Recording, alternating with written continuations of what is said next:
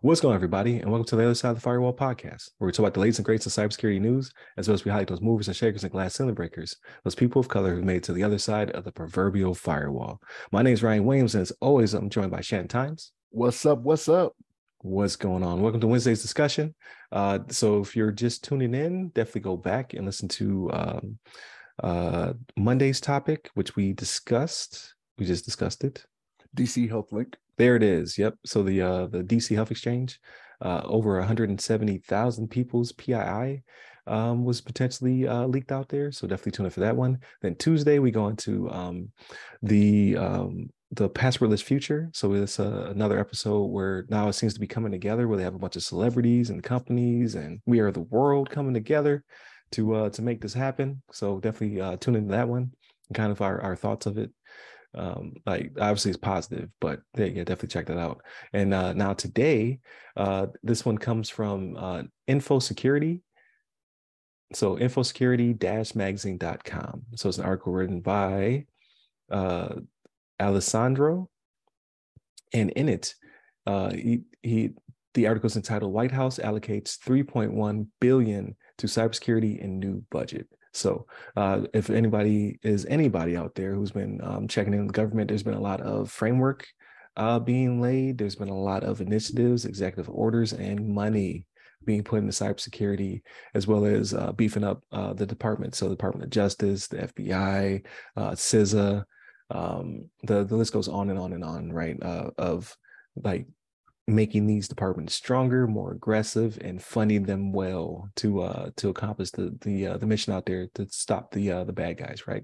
So that continues, right? So the White House has allocated a total of $3.1 billion to cybersecurity infrastructure in its latest budget report, published on Thursday. The document shows $145 million of this figure will go toward making the Cybersecurity and Infrastructure Security Agency, CISA, more resilient and defensible. So we've talked about in the past how CISA's had to step in to help out local governments, schools.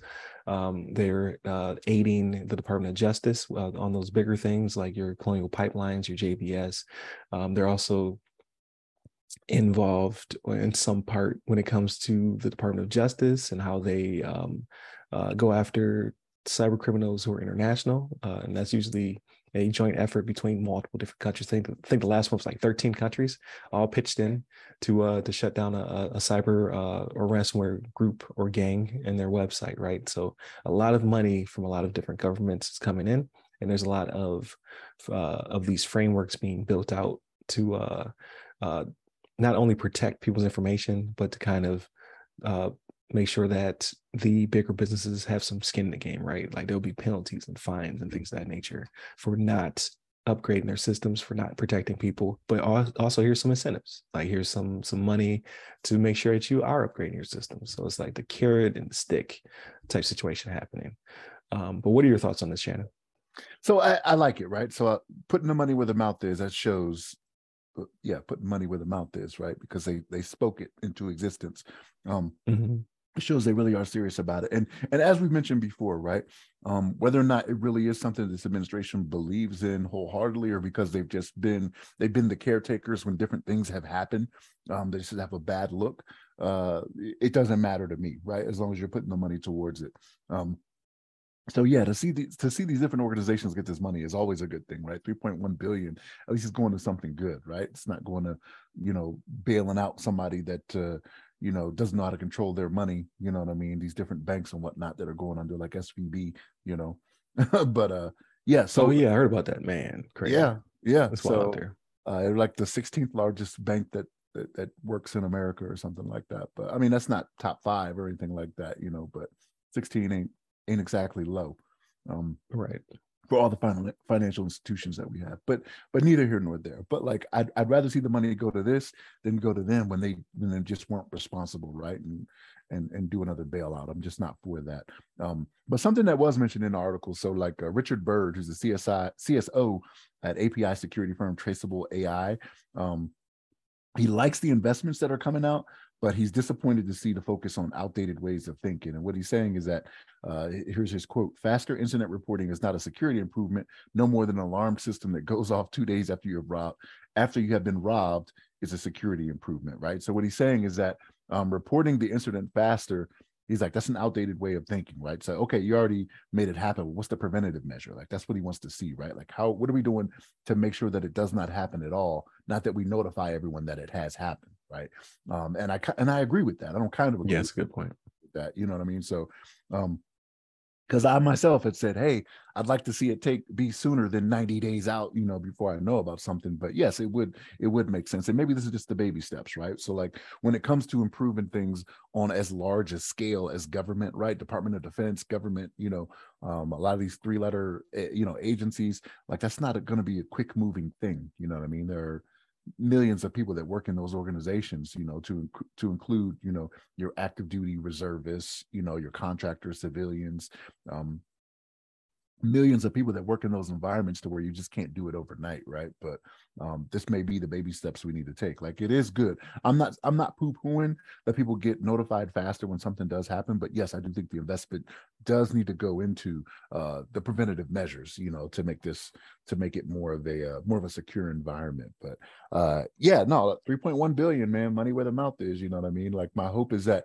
this is something that it gets implemented quickly, so it's not one of those things where you wait a little bit of time and then it could come to where the next administration, if not the same one, says, nah, we could use that 3.1 billion for something else, right? That isn't as important. You know what I mean? So right. I hope. So I think when it comes to the cybersecurity initiatives, they've been pretty bipartisan so far. Like, they might not like where the money's coming from. Like, I think this one, there was a little bit of contention because it was like kind of also in there with infrastructure and roads and things of that nature. But at the end of the day, they were like, we still need this. So I don't think that portion will change because the Obama administration, the Trump administration, the Biden administration, it seems like they're all building blocks towards getting us secure and good to go. But yeah, I think where the pots of money and all that other stuff are distributed, I think that might be a point of contention. But as long as you continue to drop that $3 billion, I don't care where you necessarily get it from, as long as it's being used to help protect us. But I do agree with you, and the person in this article, the Richard Byrd, that yes, but like you said, like we were really bad off. Like, we weren't reporting for months, and now it's weeks, and then soon it'll be days. Baby steps. Like, we're refining processes in the hopes to hopefully one day be more preventative. So I can kind of see where he's coming from, but I mean, then just give him $6 billion. Just print it. Just print the money out. It's fine. what's the worst that can happen? Anyway. It's what we're doing anyway. What's the worst that can happen, right? It's only cotton, right? It's only cotton. We'll be okay. Let's make that money up. The future will pay for it. That's who. Not us. But yeah, so we'll see what comes of it. But I do think it's a great initiative, and hopefully this continues to grow, right? So next year I want to see additional resources, like not just throwing money at it, but just like, hey, here are our initiatives, and here's how we're going to get about it, and here's where the money's going to be distributed to make these agencies more robust to protect the people. Because without this, if this passwordless future will help people protect themselves, but in the meantime, they're not. Their passwords are password 123, and their PIIs everywhere. So it's a mess out there. So we definitely need all the help we can get. So with that being said, definitely continue to tune in throughout the week. So Monday, Tuesday are our topics. So please go back if you have not heard those. Wednesday is always a discussion, kind of like this, where we go back and forth about some initiative that's happening or some change. A lot of it has been government, because there's a lot of change happening within that, but we'll see what next week brings. And then Fridays, we talk about everything else. So non-cyber related, movies, books, TV games, TV shows and games, things of that nature. Just we're unwinding for the week, so definitely tune in for that one. Hit up the website. Hit up all the I'm messing up the end. Hit up all of the websites that go by our name, and then give me up personally. I'm at RY Security Guy. That's RY Security Guy. I'm on LinkedIn, Clubhouse, and Twitter. Stay safe, stay secure.